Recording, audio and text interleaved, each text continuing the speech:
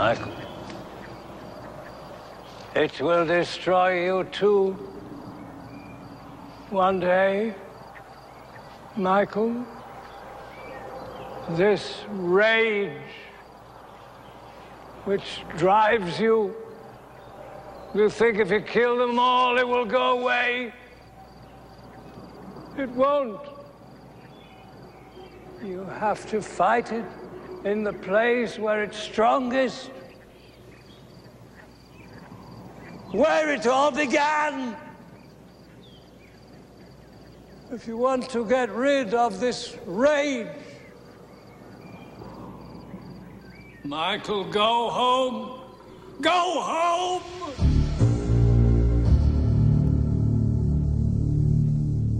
Regardless of what anyone else thought about Halloween 4, executive producer Moustapha Akkad saw the movie as a success.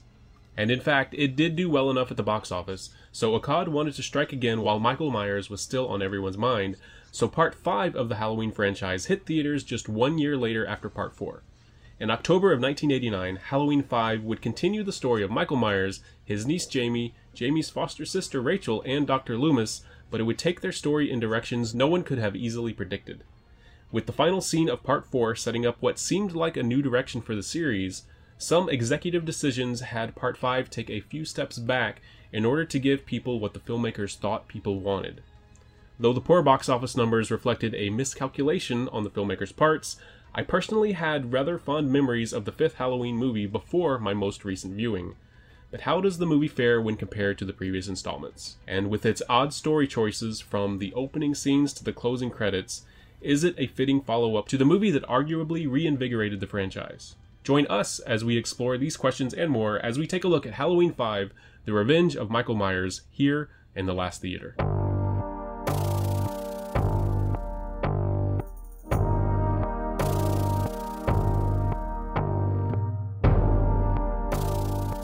Welcome to Part 5 of The Last Theater's Halloween franchise retrospective. My name is Chris. My name is Joey. And if you missed anything so far, the first 4 episodes, go back to cnjradio.com and check them out there, or go to Apple Podcasts, Spotify, or any of your favorite podcasting apps.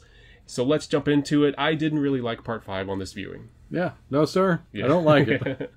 It suffers greatly from being watched back-to-back with Part 4. Because, as I said towards the end of the last episode we did, I really enjoyed the ending where Jamie is brought out to possibly follow down the unfortunate path of her uncle, Michael Myers. Yeah, it seems like, and a little behind the scenes, I saw you talk this intro up, Chris. Yeah. And it really resonated with me because, and great job, by the way. Thanks. They had this thing right there, and it was well received by fans. Box office was good. I don't hate it. I think it's pretty fun. Yeah. And to not capitalize on all of that, yeah, is just such a mistake. They made some really poor choices in this movie. Mm-hmm. I don't know who to blame. I got to blame everybody involved in the sense of I got to blame Moustapha Akkad. And who's the director at fault? It's a French guy, right? French-Swiss. I think he's Swiss-born. Wow. But good day, mate. French heritage. His name is Dominic Othenin-Girard. I'm not sure if I'm pronouncing that correctly, but that's what I see it on the page as. Okay. It's almost spelled like Dominique. It does look like Dominique. I thought it was a female director when I was just looking at the IMDb. I was like, that's cool. Yeah, right on. But no, it was just a French dude. Yeah.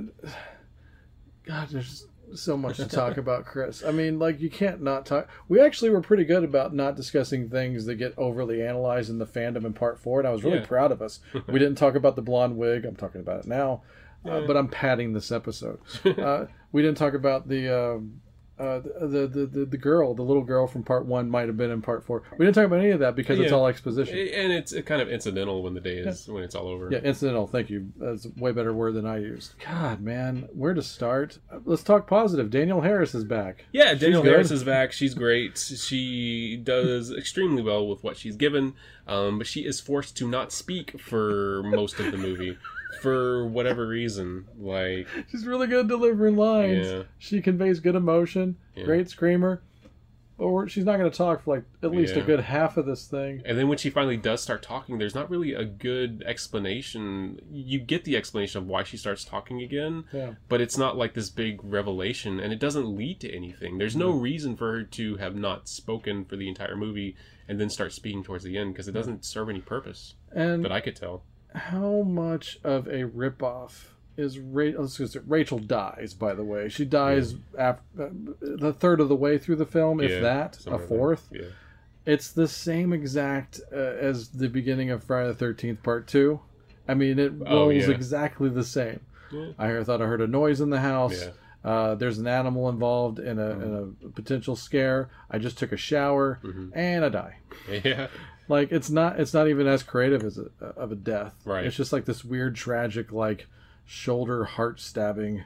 Apparently it was supposed to be more graphic, but the actress playing Rachel thought it was too graphic. That's what I read. I don't know how true that is. Fair enough. I don't think she should have been beheaded or anything. But he was supposed to like stab her like down the throat with scissors, but he just stabs her in the chest instead. Yeah. All right. I mean, everything about this film is just kind of a disappointment. Like, yeah, it really was. It's unfortunate, again, like I said, watching it back to back with 4, because 4 is pretty good. It's strong, and the director said in the commentary for Part 4, still going to reference that, because he was asked by the guy kind of interviewing him and watching the film with him, like, were you approached to do 5? And he goes, yes, I was, because it was a success. We were proud of it. We had, everything positive. Why not, right? Yeah. And he goes, he goes, I liked 4 so much, and I thought we did enough of a good job. It was a perfect cast. Everybody got along. It was just like a perfect set, and it's kind of rare. And he goes, I just didn't want to tempt fate, and I just said, no, let's not. That's a good parallel. Like you said in the last episode we did, that he intended the ending to be a cap off to the series, if they wanted it to be. And so talking about that, saying that he didn't want to do the next one because he didn't feel like he had anything more to say necessarily. Basically, yeah. That's what John Carpenter said about Part 2. So I'm not saying that he is on par with John Carpenter, but he has he wouldn't either. Yeah, but he has the same mentality of like, that's what I wanted to do. I did it.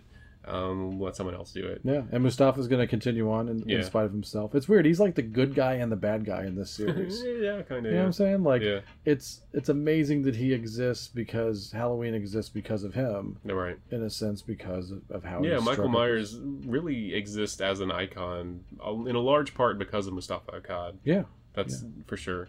But I think you asked where we start. I think we kind of start with the behind the scenes, maybe, because it does seem like there was a lot of push and pull between the director and the writer, the initial writer, because there were 2 writers, plus the director wanted to add his stuff to the script. Yeah. Mustafa Akkad wanted certain things that the director didn't necessarily want to do, and even Donald Pleasance, who was back for this one, I was reading, like I said, I've been reading some of the Fangoria articles from the time. Even in the Fangoria article, he was like, I don't like what the director's doing with the character or with the way the story's going. And didn't he say that he was like, I'll do it, but I'm done. Like, you got to kill me.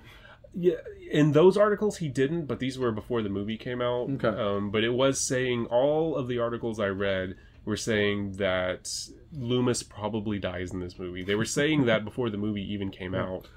And you know what else they said that they didn't deliver on? Because once again, going back to my child brain, when this was coming out, they sold this entire film to the public as an unmasking of Michael Myers. Yeah, I was reading that too, and they were really putting over the fact that Michael Myers was going to shed a tear in this movie. I'd never heard that, but I knew that they were like, wow, he's going to unmask. Yeah. And for anybody that saw the first one, they're like, okay. Yeah. Great. Right? Yeah, for sure.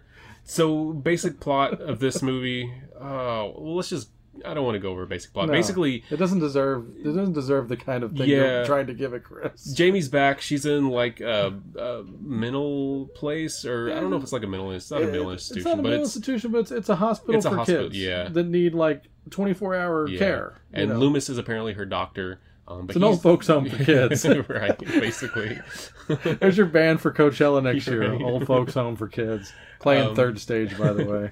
But we talked about the mystical aspect that I didn't feel was in Part 4, that might be because you do feel, and rightfully so, that it was in Part 4. There's no question in part 5 that there is this mystical connection between Michael and Jamie, because she knows where he is when he's doing things, and she feels what he's doing as he's doing them. And so that's a big part of the movie. So basically, Michael is stalking. I don't know. Like, I don't even know the plot necessarily. He's just kind of wandering around and doing things. So, talking about the behind-the-scenes stuff, Donald Pleasance, one of the things that he said was that he was disappointed that they didn't go with Jamie as the killer in this one. He wanted her to do that. He thought that would have been a better movie. He said that in these articles that were promoting the new movie. And since you brought it up, she brought Donald up again. Danielle Harris reveals in the commentary, she goes, there's that scene where I'm like trying to color something in the classroom in the hospital. And when Donald leads in and he's trying to tell me something, we are face to face, nose to nose. And I was like, woo, that's some alcohol right there. Yeah. Like, so apparently Donald was getting drunk in his trailer before takes. And hey, we love Donald. Yeah. I don't really blame him. I can't really blame him on this. I mean, it's not professional. But damn, like that's kind of all you need to know, isn't it? That says a lot, yeah. But apparently the initial script, which is written by a man named Shim Bitterman, did have Is that Jamie... a real name? Yeah, apparently. Well, I don't know. It could be a fake name. Better not be. Like Alan Smithy or something. But Shim Bitterman wrote this script where Jamie was the killer. Having a kid as a killer is really dark, and that would be probably a hard sell. Yeah, you got to go all the way back to what, Alice, Sweet Alice? I guess so, something like that. Yeah. There you go. Look at me. Yeah, hey. But I mean, they could have done it. There could have been a time jump, and it could have been like 10 years later, and she's this teenage killer or something, or you don't even know who it is, and they play it more Giallo style, and you only see like hands, and then it's... If you got to commit to this mental thing that they share. I feel like maybe the movie would have been better if she was killing and they're both doing it at the same time. They both get the urge to kill at the same time, and then they meet in the middle towards the end of it, and then fill in the blank, write your own script. And they go off together or something, maybe. You know? That's all I can really think of as far as some possible way to make this movie better. Yeah. I was getting like flashbacks to like, Friday the 13th Part 5, and that's not good, but I kept going, man, I'd rather be watching Friday the 13th Part 5 right now. The stuff in the barn, their pitchfork thing. Like, I mean, like I said, Part 2 callback. There's a lot of Friday ripoff in this. It felt, especially when the party sequence out on the farm, it felt a lot like a Friday the 13th. A lot like it. Yeah. The only thing that's neat about that party is you were talking about the old woman. You see this old woman in the house, and you're like, what is the story here? There's this old woman. You see this party scene with all these kids dancing and drinking and doing everything. Kind of in a trailer house, like a fancy trailer house almost. Yeah. And then you see this shot of this old lady just sitting there by herself in the middle of this room as the kids are dancing around her, and it kind of pulls back and like, what's the deal here? Did these kids, like, in my brain, in my headcanon they just all showed up at her house and were like, let's have a party. And she was like too scared to do anything, so she just sat there while they did it. Or maybe she's like, hey, free booze. Right. Why not? Right. Like, maybe she's the divorced person from the old man in Texas Chainsaw Massacre. It doesn't say anything either while he's at the table. Okay, there you go. I'm going to keep referencing 70s horror cinema just to keep me in a good mood. So at the beginning of the movie, we learned that Jamie actually didn't kill her mother, which I think that's a cop-out. I think she should have done it. It still would have worked with the way they made the movie anyway. Oh, by the way, it was a different guy that actually wrote the script that they shot, Michael Jacobs, but apparently the director kept putting things in, and reading that Fangoria article, it was saying that there were lots of things shot that weren't even in the script. He kept adding stuff on the set, so it seemed like a stressful set, to say the least. They don't even have the same Michael Myers. Yeah. There's nothing good to call back. That was one thing that Donald Pleasance was saying, too, is like the height changes of Michael between the movies is like gigantic. Like he was 5'8" in one, he was 5'10" in another one. In another one, he's 6'2". I don't know what his height is in this one. Like reading that, I'll find a link to post on cnjradio.com for the article I read, because it's pretty funny reading what Donald Pleasance is saying about the movie. He's definitely they got him on a really good candid day in Fangoria. I'm sure Tony Tippo was like, oh yeah. So early setup is Rachel has a new friend, Tina, who I actually like the Tina character. I like the character. I don't think I like the real person. Oh, really? Because no, I've heard she's really nice. Danielle put her over, so I'm gonna Yeah. keep it as gospel. But and I'm thinking that maybe it's just tired. And by the way, since I'm thinking about it right now, you saw it with me, Chris.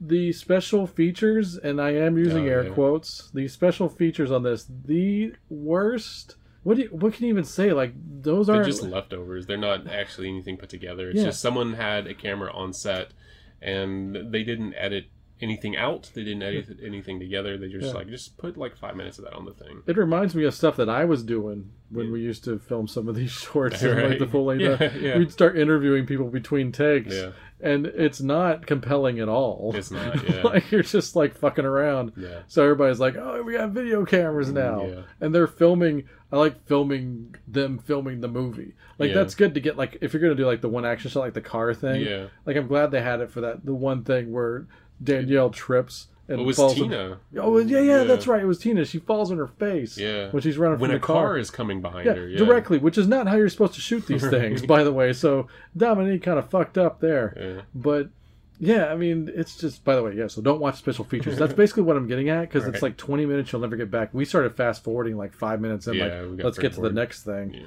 Just boring as shit. So, and I get the completist nature of the special features, but man, it'd almost be worth it more. Yeah. It'd be a really good addition by subtraction. Right. So the basic thrust of the movie that kind of sends everybody on their way is there's a party at the farmhouse. That's all there really is to this thing. Tina, and they have another friend, Sammy. Samantha. She goes by Sammy, another blonde. So apparently they can only have one blonde pretty girl in the movie. So Rachel gets...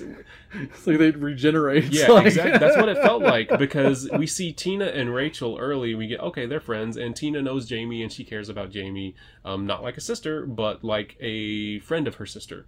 And that's what their relationship kind of is. Yeah. Tina is super energetic, over the top. She's got super 80s clothes on.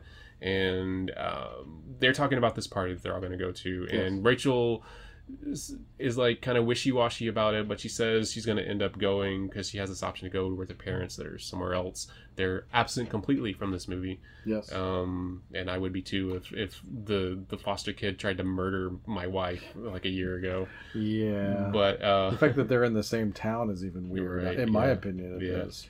Okay, well, we need to talk about Michael first, I guess. Jump back. So Michael fell down the well. We get an extension of that. And Sting is there trying to dig him out. Sorry. Dig up, stupid.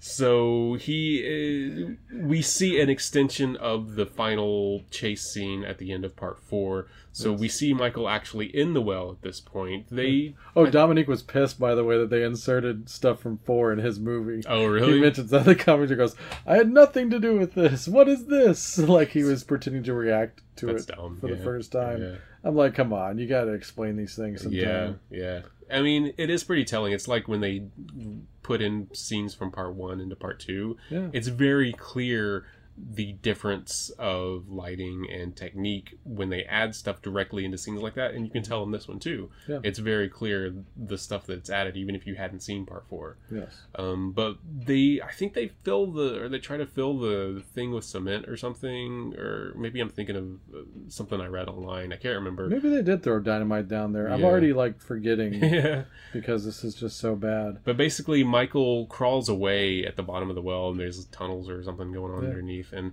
he ends up in this shack with this hermit guy. Yeah. And after he swims through a river, he needs to cool cool off a little bit. Yeah. I like that he kind of lays back a little bit, almost like he's taking it easy. Taking a break. That's great. Like lazy river. Yeah. But we missed out on this great one-season sitcom because he lives with this vagrant for a fucking year. Yeah. A whole year. Just laying there. And you think after a while the guy would be like, maybe I ought to start digging a hole. I'm talking like 2 weeks in. But no, apparently this is a missed opportunity for a sitcom in the 80s. I'd watch that. Yeah, right. But it comes up to be Halloween, so Michael, the trigger goes off, and maybe it's the trigger of Jamie, maybe the connection that they have kind of triggered him or something. But basically he kills the vagrant hermit guy, and he goes off. So that's all that is. It's such a weird thing. And yeah, what a freaking turncoat. Like I mean, yeah, he's not mentally all there, I guess, but that's a real shit thing to do. Yeah. You know, let him be. Like, why couldn't he be like the guy that warned the town? Yeah, he could have been the Harbinger of Doom. Yeah. Like, nobody believes you, homeless man, and you smell. You're right. Not as much as Donald right now. But dude, it could have been like coming into town, like, dude, this guy's not here anymore, and I think this is the guy you probably shot at a lot last year. Like, he could have just come clean. Right. Like, yeah, he could have more. That character could have been really fleshed out really well. And apparently, the character was supposed to be like a teenager, like living by himself. You heard about that, right? Yeah. So mentioning that in the article I read in Fangoria, there is a picture of a gentleman that we don't see in the finished movie, and it's of the guy that they originally shot to be in that scene with Michael Myers. Because you were telling me that he was supposed to have actually like tried to revive them, like with mysticism or some magic or something. Right. Because in that opening scene, they make a point to show us Michael's wrist, and there's this mark on his wrist. It's like a line with a triangle going one way and 2 dots, I think.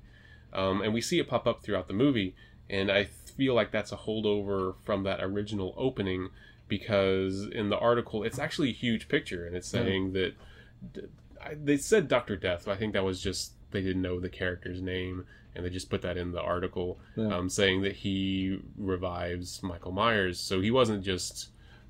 Apparently, it feels a little bit maybe like a Friday the 13th thing, where he's actually bringing him back from the dead, which could be a way to explain why he's so hard to kill. And once again, they didn't commit to this supposed mysticism, and if they insist on having some of the other things they're going to bring up, like, I don't know, the ending of the movie...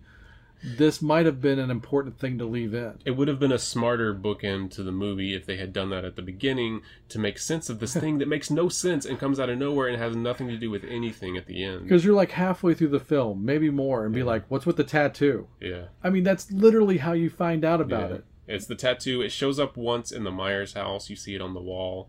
I don't remember anywhere else it shows up. The Man in Black, I think, has it on him, but we'll get to him in a bit. Dominique alluded to... We need to put this in the movie, like, as we're shooting it. Like, oh, great. That's one of the things I'm pretty sure he added, if not, like, to the script, just on the set. Yeah. So lots of last-minute calls.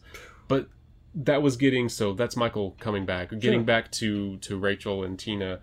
Michael, how does he find Tina? Or how does he find Rachel? I don't even remember now.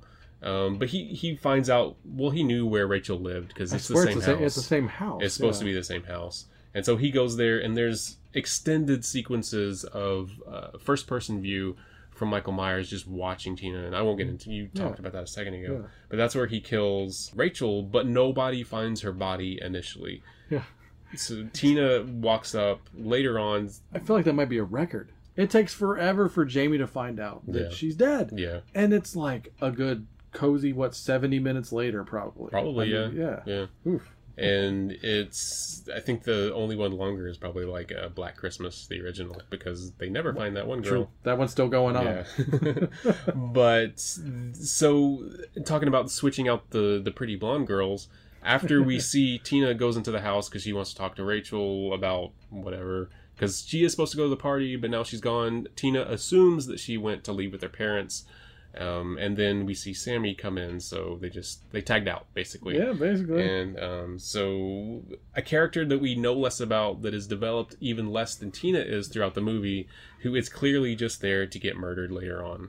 So that's kind of... Almost not as bad as the boyfriends, though. Yeah, like, 2 boyfriends. Especially the greaser guy. The greaser guy, whose name was, Mikey, because that makes sense in a bit. It does. Mikey is the typical, like you said, greaser, leather jacket. Hey, don't touch my car. He's always polishing his car, and he gets pissed off at this other guy named Spitz. Spitz is the worst too, but those two deserve each other. Yeah. Good God, Spitz is Sammy's boyfriend. He works at the gas station, drugstore, or whatever, where he gets Mikey beer for the party. Yeah.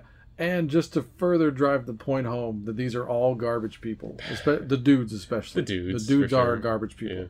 Yeah. And Dominique actually does subscribe to the morals thing that we... spent an entire episode talking about how it doesn't matter because that's not the approach and anything else is just hacky. Yeah. Well, he was like, yeah, I mean, they do these things and they get killed. That's basically his attitude. Yeah. He's very much, who cares, And And this is the best part. Danielle's watching the film and the commentary with him, and the guy that plays Billy. They do the commentary the little together. boy who's Jamie's friend. Yeah, we'll talk about him in a second. But the best part is Danielle goes.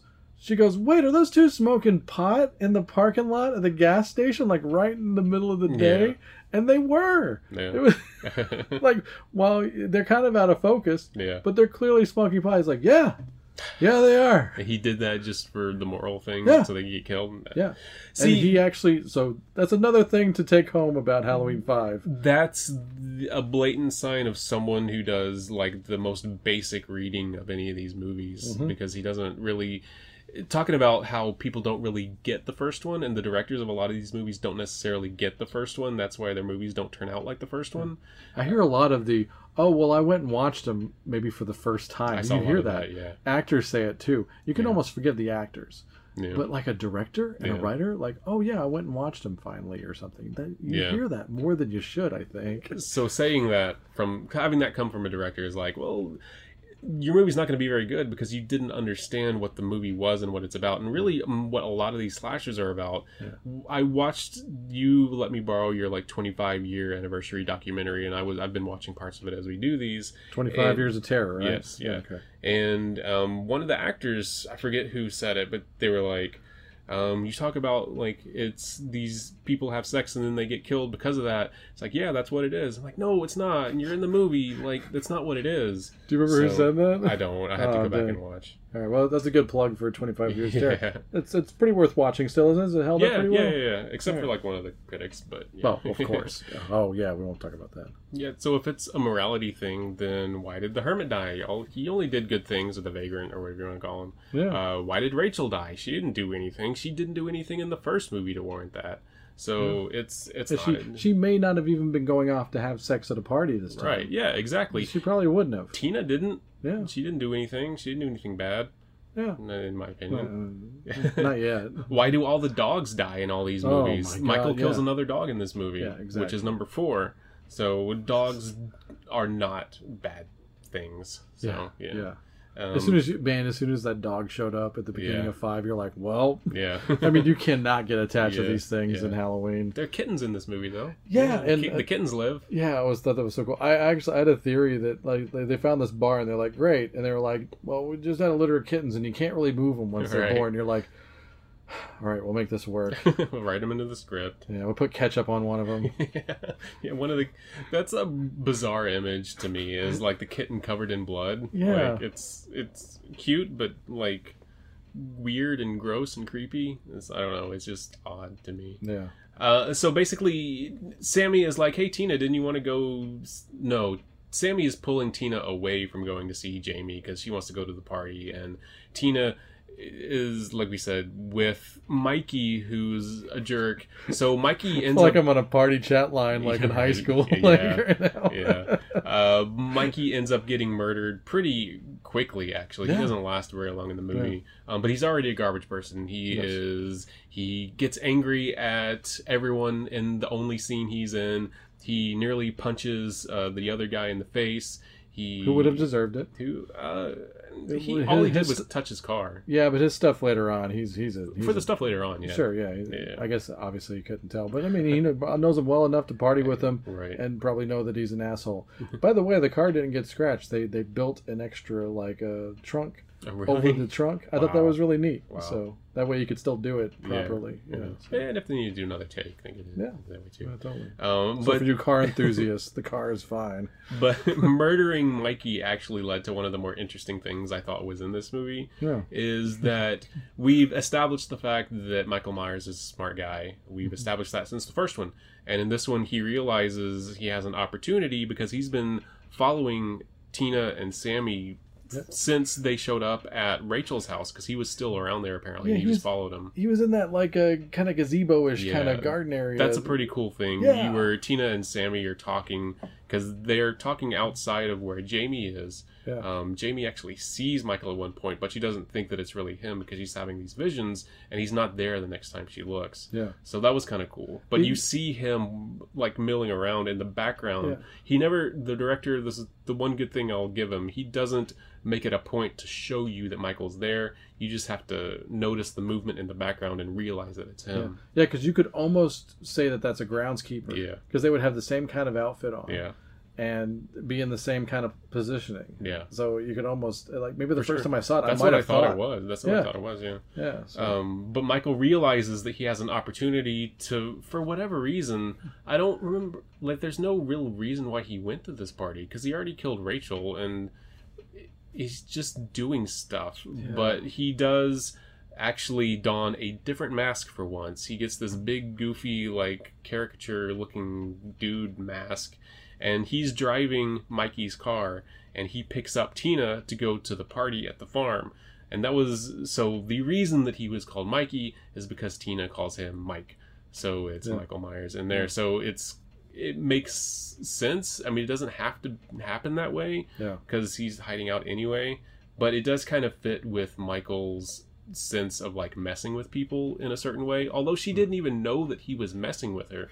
So that doesn't track as well either. So it's just, it's like the director understood or remembered parts of the movie and just kind of jumbled them up and, like, mashed them into these different spots. But I did like the scene where she's trying to talk to him and he's just not saying anything and driving him, and she ends up getting a little bit more pissed. It's well done. That's probably the best part of this whole movie. Yeah. I bet I can guess. Actually, I don't have to guess. I know what your least favorite part of this entire movie is. All the things we talked about, and you still haven't said anything about. Yeah. The cops. I hate them. So yeah, fuck the police. There are two cops in this movie, and it's not the actor's fault. It's the director's fault for what he did to put them in the movie. Basically, if you've seen The Last House on the Left, which is a movie I loved, and which this podcast, the name of it, was originally based on and still is inspired by. The two cops in that movie basically they take the entirety of the movie to get to the house because they realize the bad guys are there. And they are the slapstick comedy shtick throughout the entire movie. They're the comedy relief, even though they don't need it in that movie. So that's The Last House on the Left. In this movie, apparently the director wanted to pay tribute to that fantastic movie by paying tribute to the least best part of that movie. In the scene... apropos, isn't it? yeah. The scene where Rachel she actually calls the cops because Jamie has a vision of Michael stalking her, and she thinks that Rachel is in trouble. Turns out she really is. She doesn't know that she is because Michael hides really well. Yeah. But the two cops that show up to check out the house are these two goofball, slapstick, shticky guys who even have their own theme song. Yeah. It's like this... It's like a reality show, like, you know, yeah, with a little horn with honking. the horn and the what is it, the ratchet thing or whatever, like where you slap the thing and it goes boing, boing, boing, boing. Yeah. Like, that's literally in the movie. Mm-hmm. And you said that, I seem to have a memory, but you said that's definitely in Last House on the Left. They also have their own kind of theme as well. Okay. Yeah. Okay. All right. But it's so odd because it's so much of a departure in that movie, and it's not as much of a departure in Halloween 5 because the movie's kind of goofy anyway at times, but it's just so over the top that I do not need to hear a toy duck quacking. Yeah. Like in a Halloween movie. Unless it's actually there in front of my face. Yeah. I had forgotten about him, really, because it's been a few years since I've seen Part 5, and Part 5 is up to this point, is the least I've seen among all of them up to this point, but we'll get to that in the later ones, because I've seen those even less. Mm-hmm. But... I don't know. It just, you saw me, like, I think you were looking at me when you heard the music. I couldn't take my eyes off it. I was like, I'm just shaking my head, like, nope. Do not like it. And so they keep popping up throughout the movie because apparently Sheriff Meeker is like, you need to watch Tina, because Tina insists on going to the party at the farm, even though Jamie is basically having a breakdown. and she's not in a good spot. But Tina's like, she's not my sister, or she doesn't say that. She doesn't say that, but you can tell that she cares about Jamie. Yeah, because she's like, I'll be back. I'm going to stay the night, but first I got to go do this. She cares, but she doesn't believe in what's going on. Yeah, exactly. So that's almost kind of a tragic situation for her. Yeah, because she dismisses Loomis too. Yeah, like So yeah, and Loomis is unhinged in this one. Like he's way beyond anything he was in the previous ones. Which when I was watching the movie, I was like, he's playing it a little bit over the top, like almost too much. But reading some of his interviews, it makes more sense hearing Donald Pleasance talk about it. Is that he's had, not counting up to the first movie, like even beyond that, he had a chance to save these people 11 years ago at this point, and he failed. Yeah. And 16 people died that night. If you believe the guy from part 4, actually 13 people died that night. Right. And then he's had 10 years to stew on that. And then in part 4, he failed again, and all these people died. More people died than in the previous night. And so at this point, yeah, it kind of makes sense that he's a little bit crazy. He's super in Jamie's face right from the start of the movie. He's almost not seeing her as a human being and more of as a way to get at Michael, because I guess that's absolutely what he's doing. Yeah, it works towards what he does in the end, but also, like, I'm surprised he didn't get booed out of the hospital multiple times, because he's like in her face, like, why are you protecting him? Yeah. Shaking her bed, it's like, what is wrong with you? Yeah. But Donald Pleasance played it that way on purpose. Apparently, the director wanted Loomis to be more stern and stoic and kind of a person who has it all together, and Donald Pleasance was like, no, like this isn't the progression of that character. That's not what he would be like. Exactly, because you saw it wasn't 4. Yeah. And it was a good choice then. Yeah. So God, you just wanted to change everything. What a dick. So I believe in Donald Pleasance, and hearing that makes me like how he played Loomis in this one, even though I don't really like Loomis in this movie. Sure. It's for a good reason. He convinces the sheriff to send the cops to Tina, so the cops are kind of overwatching this party, and they still have their theme music, and I don't remember what they start playing cards. I'm surprised they didn't end up like the 2 cops in Men at Work, where they just wind up where Michael Myers actually doesn't kill them. He just handcuffs them to each other, and it looks like they're dry humping each other. Like that's how the characters deserve to be. That's how they deserve to end up. It's just a mess. And the 2 cops do end up getting murdered, but we don't even get to see it. There's no payoff. It was one of your biggest cinematic disappointments right there. So, but at least they're out of the movie. I don't have a whole lot more to say about this movie, really. Besides old Johnny Cash, who comes to town. Yeah, I mean, we gotta talk about it because it's just it kind of bookends the terribleness that is this movie. Yeah, like it's bad. Like they insert this character halfway through the film, about that. More than halfway, maybe, it's maybe about halfway. I didn't time it, but like it's the Man in Black. He a black suit. You never see his face. We find out who this is later in the next movie, I believe. Yeah.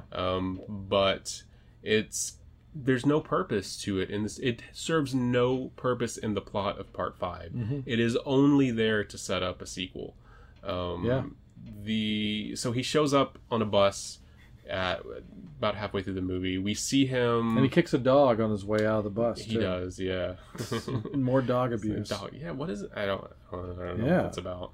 But so that could be a connection to Michael. Maybe they're signifying some sort of connection, because there was speculation in those articles I read about who that person was, because they mentioned him. Gotcha.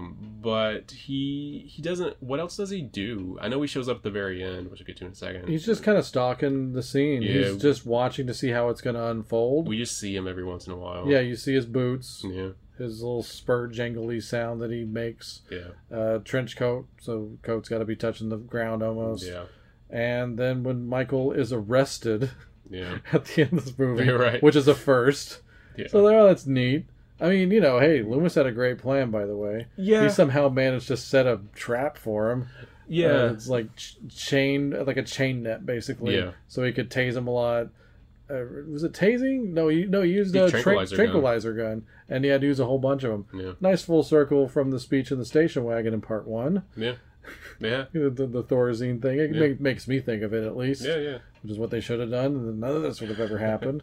So he gets arrested, and he's in a regular-ass jail cell. By the end of it just all. like sitting there. I mean, it's a holding cell, I know, Yeah, but it's still, yeah. It's so to me, it felt like there were two endings to this movie because I felt like they maybe should have just ended it at the party sequence, and even that whole. I get the whole going back to the Myers house at the end, but it felt like there were two climaxes in the movie because I guess Jamie is technically the main character, but honestly, I thought that to me it felt like Tina was more the main character in this movie just because we follow her more, it seems to me. After a while, and she's the one that's kind of carrying the narrative through. So when she apparently gets killed, she gets stabbed like in the upper chest-ish area, but more towards the shoulder. I'm gonna call it a kill because you saw her get hauled away on the gurney. You know, Jamie was crying about it. Yes, sorry, a little Van Halen reference there. Okay, sorry, I didn't mean to. But yeah, I'm gonna say she's definitely dead. I think she is too, and I'm gonna count her in the kill count. And she seemed like the replacement for the foster sister, which we didn't need a replacement for. So it felt weird that she was killed off there, but I felt like that whole sequence out in the woods should have maybe been... They should have tied it all there, because it felt like going to the Myers house at the end, even though I guess thematically it sort of makes a sense in the series. Well, they had to unmask him, even though they didn't. They didn't, yeah. But basically, so after the party and a few people die, because everybody goes skinny dipping and just leaves the people that we know there, so that's convenient. But Loomis has this plan to go to the Myers house to draw Michael there, and Loomis knows that Michael won't show up with all these police officers. Yeah. By the way, that Myers house has changed a lot aesthetically, and it basically looks like the house that they were already in. It does, yeah. It really does. But, so, yeah. Oh, by the way, the guy that played Billy doing the commentary, he swears he's had more than one fan come up to him and goes, "Why is she just sitting there brushing her hair?" I'm like, well, you probably know about as much as the director of this one. No, he didn't say that. He goes, I always just say, you might want to watch part one. Yeah, right. Anyway, so there's that callback. Yeah. That's the main callback to the first one for sure. That's definitely what it was meant to do. So it's even almost like a reference to Friday Part 2 with Jason's mother. Here we go again. They do that with... Yeah, there's a lot of Friday references in this movie. Or parallels or lifts and rip-offs. Just say rip-offs. But guy's a hack. Come on. But so they take Jamie, or Loomis takes Jamie and has her sitting up in the second floor, brushing her hair in front of the mirror, just like Judith was at the very first scene in the first movie. And Loomis knows that Michael won't show up, but the cops are there, like I said. So to me, this felt a little weird. We know that Jamie has this connection. Everybody knows that Jamie has this connection to Michael where she can see him do things. She knows where he is, sort of, in a way. I was unclear as to whether Jamie was faking a vision or whether it was real when she has this vision of Michael elsewhere at the hospital.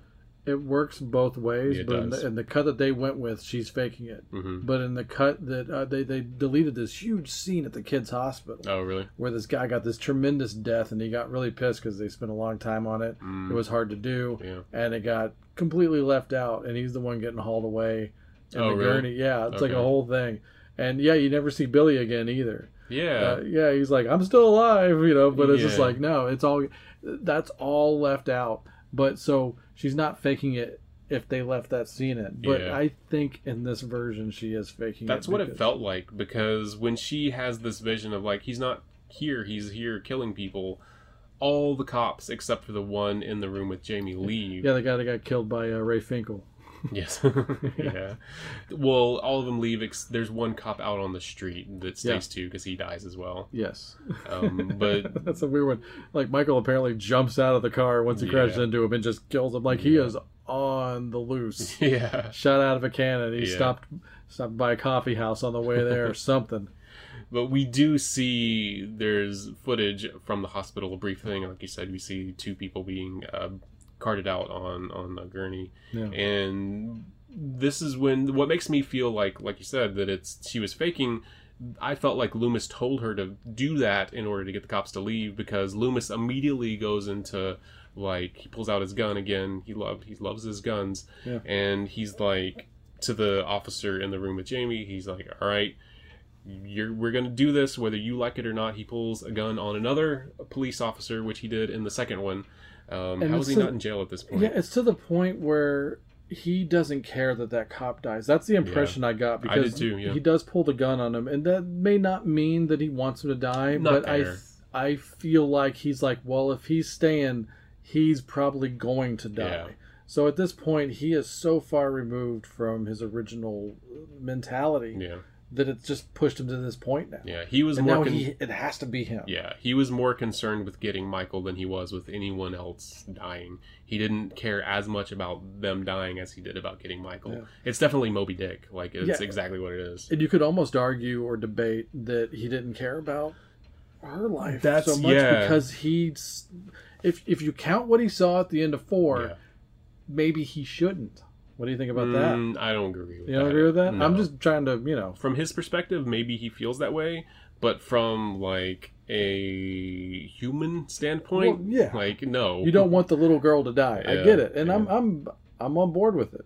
So I'm just playing a little devil. I'm trying to draw some interest here Right. in this otherwise terrible movie, which we're waxing about pretty well now in this last act. Yeah, well... Because we're trying to forget about the Man in Black. And the cops. We're getting there, because basically what the whole thing boils down to is a big fight sequence between Loomis and Michael in the downstairs area, where Loomis is literally holding Jamie in front of him, saying, come get her, like she's right here. Yeah. So there's debate about whether he really meant that or not. Jamie doesn't know. It's clear Jamie doesn't know. And if there hadn't been a new movie, there would be a debate on whether or not he even lived through the end of the movie, because he got stabbed. They have this big fight sequence where he's shooting him with tranquilizers, the chain net, and it's weird that I guess he knows at this point that he can't kill him, so he's just trying to subdue him the best way he knows how to make sure he can't escape. Sure. But yeah, as Michael goes down finally, Loomis, all bloodied up, he falls down on, because like I said, he gets stabbed, he falls down on top of Michael. We don't see Loomis again. Yeah. And not to get too much into 6, but I think they explained that he had a heart attack during the struggle. I'm almost positive that's what they say, but we'll save that for that episode. Yes, Oh, let's. man. It's going to be so much fun, Chris. Yeah. Can we get out of here? Yeah, so that's... The end of that is... There's another scene after that we talk about. The Man in Black. Man in Black shows up, has a machine guns all these cops in the police station. We don't see all of it, but we see enough of it, and then it's just this murder house at the end of the movie where there's just this long panning shot going through with all these... I counted 8 cops in there. Don't try to be Assault on Precinct 13, because you're not Assault on Precinct 13. You're not John Carpenter, dude. Yeah. I'm not saying he ever said that he was, but you're so not. Yeah, and it's just so weird. I know we saw cops dead in part 4 as well, but this one, the bars were like bent outwards, like they were like explosion. Yeah. Oh, you said in the commentary, yeah. So you're talking about the bars. Yeah. He goes, "Hey, you've never seen fire on prison bars, have you? Isn't that neat?" What? That's his rationale Wow. for it being in there. Wow. Mm-hmm. All right. So that's what the Man in Black does. That's the end of the movie. Sorry. Jamie is like, "Oh no, this sucks," and I was like, "Yeah, it does." Yeah. This is the highest kill count of any movie so far, though. Yeah. Mostly padded by those cops at the end. Yeah. But it is 20 humans killed, 1 dog. 12 of those humans were killed by Michael Myers, and the dog was another one killed by Michael. 0 breasts. 0 breast. The kills, the vagrant got stabbed in the back. We saw that. Rachel gets stabbed with scissors. We saw 1 blow. Mikey gets stabbed in the face with this 3-pronged garden rake thing, like the little handheld ones. Yeah, for hay. Yeah. We saw that. That was pretty cool. Spitz gets stabbed with a pitchfork. That was pretty cool.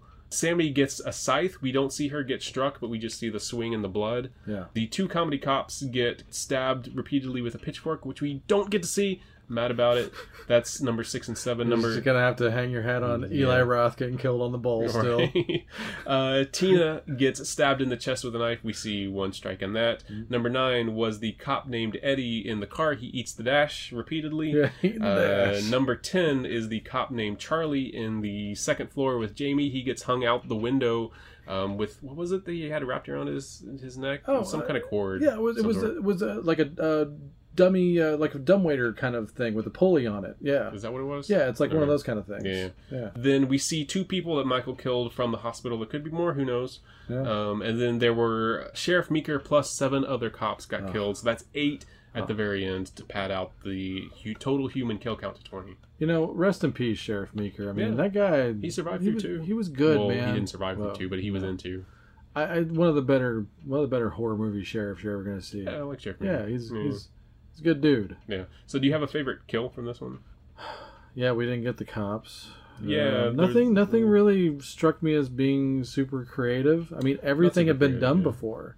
I'm going to have to piss on this movie so much that I don't have a favorite kill. I think my favorite kill was Mikey, the stab in the face. Yeah, I mean, yeah. Because you get to see it. Yeah, it's very much the hatchet in the face kind of thing, you know, from Dawn of the Dead. Yeah. So, yeah, sure, why not? And interestingly, the guy that did the makeup effects for this movie is Greg Nicotero, who was K&B Effects.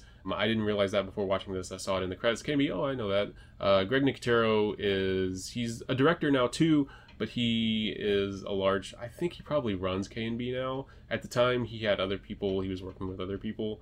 Apparently, 2 other of his cohorts in K&B were working on Nightmare Part 5, I think, at this point. Okay. So he did this one alone. Nicotero did. But he's great. He's a protege of Tom Savini. That's why the effects do look good in the movie, what ones there are in it. So obviously that was a nod to Tom with the blow to the head. Yeah, he likes to do that a lot. He works on The Walking Dead is the thing that most people probably know him from these days. Okay. He's directed a lot. He's a good director too. Okay. But he does a lot of like nods to things from the past. You've seen all sorts of like Dawn of the Dead tributes in Walking Dead. So you're basically saying he should have directed this movie. He should have directed this movie. It would have been a lot better. We're talking a lot better about it. But that's all I got to say about this movie. I'm not going to go ahead on record and say it's the worst because I don't think it is the worst in the Halloween franchise. God, sadly it's not. No, it's not the worst. Sadly, it's not. It's watchable, but knowing what it could have been makes me sad when I watch it. Yeah, I wish it's a massive missed opportunity. Yeah, I wish that Jamie had, even if she wasn't the killer in this movie, if they had continued that path. And then the Halloween that came out 40 years after the original, you could have had Jamie as the new Michael Myers, as the new Shape. And that would have been amazing, but they didn't do it. Well, we didn't have equal opportunity for women in cinema yet at this point. Yeah. And I don't know if we still do. That's another topic for another episode. Yeah. I just wanted to throw all the shock at this because resuscitate my interest here in this series. This is not going to do it. We've got 6 coming up. We are getting into a very big valley in the franchise. Oh my God, so we're going to have to make our own fun, I think. We really will. Pretty much until the latest one, I think. I will say the best things about Halloween Part 5, the Revenge. Oh, did you notice that it was the Return and the Revenge, just like the Return of the Jedi and Revenge of the Sith? Ooh, yeah, no, I did not. Purely a coincidence, I'm sure. But and Revenge was tacked on in post because it doesn't even say it on the actual title credits. So they did it. Yeah, and like I said, I mentioned this in Part 4, putting the clown suit on her for the poster. Yeah. That's a cheat. Didn't happen at all. Yeah. It's just shit all around. You just mentioned Nightmare 5. I'm like, man, Nightmare 5 is like Citizen Kane next to this. I feel like it is, or at least Friday the 13th. But I will end talking Part 5 with a good note. Cookie Woman. I love that. Oh, yeah. I'll just leave it at that. You had to leave some intrigue for this movie, Chris? Now people are going to want to watch it just to feel like, what the shit is Chris talking That's about? What I do. Well, if you have the box set, then you have to have an excuse, justify your investment, I guess. Right. But we're getting ready to trudge through Part 6 of the Halloween franchise. Maybe it's better than I remember, because I had a good memory of Part 5, and I didn't like it, so maybe I'll like Part 6, because it's the opposite. Are we going to watch both cuts, Chris? I don't know. That's a lot to ask. Okay. Well, tune in. We'll find out what we're doing on the next episode. And you can tune in on cnjradio.com, the home of The Last Theater and all the CNJ Radio family of podcasts. Go there to check us out on Facebook, Twitter. Let us know what you think of the series, this series that we're doing, and the Halloween series as well.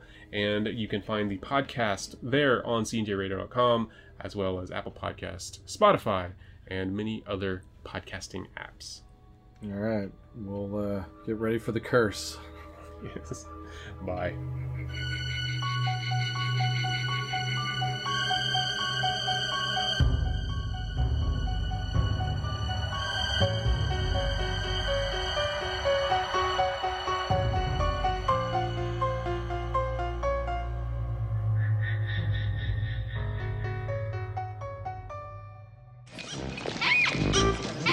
All clear. Nothing above, nothing below. I'm so embarrassed. It's what we're here for. Rescue cats. Find dogs. That's a job. And we love it.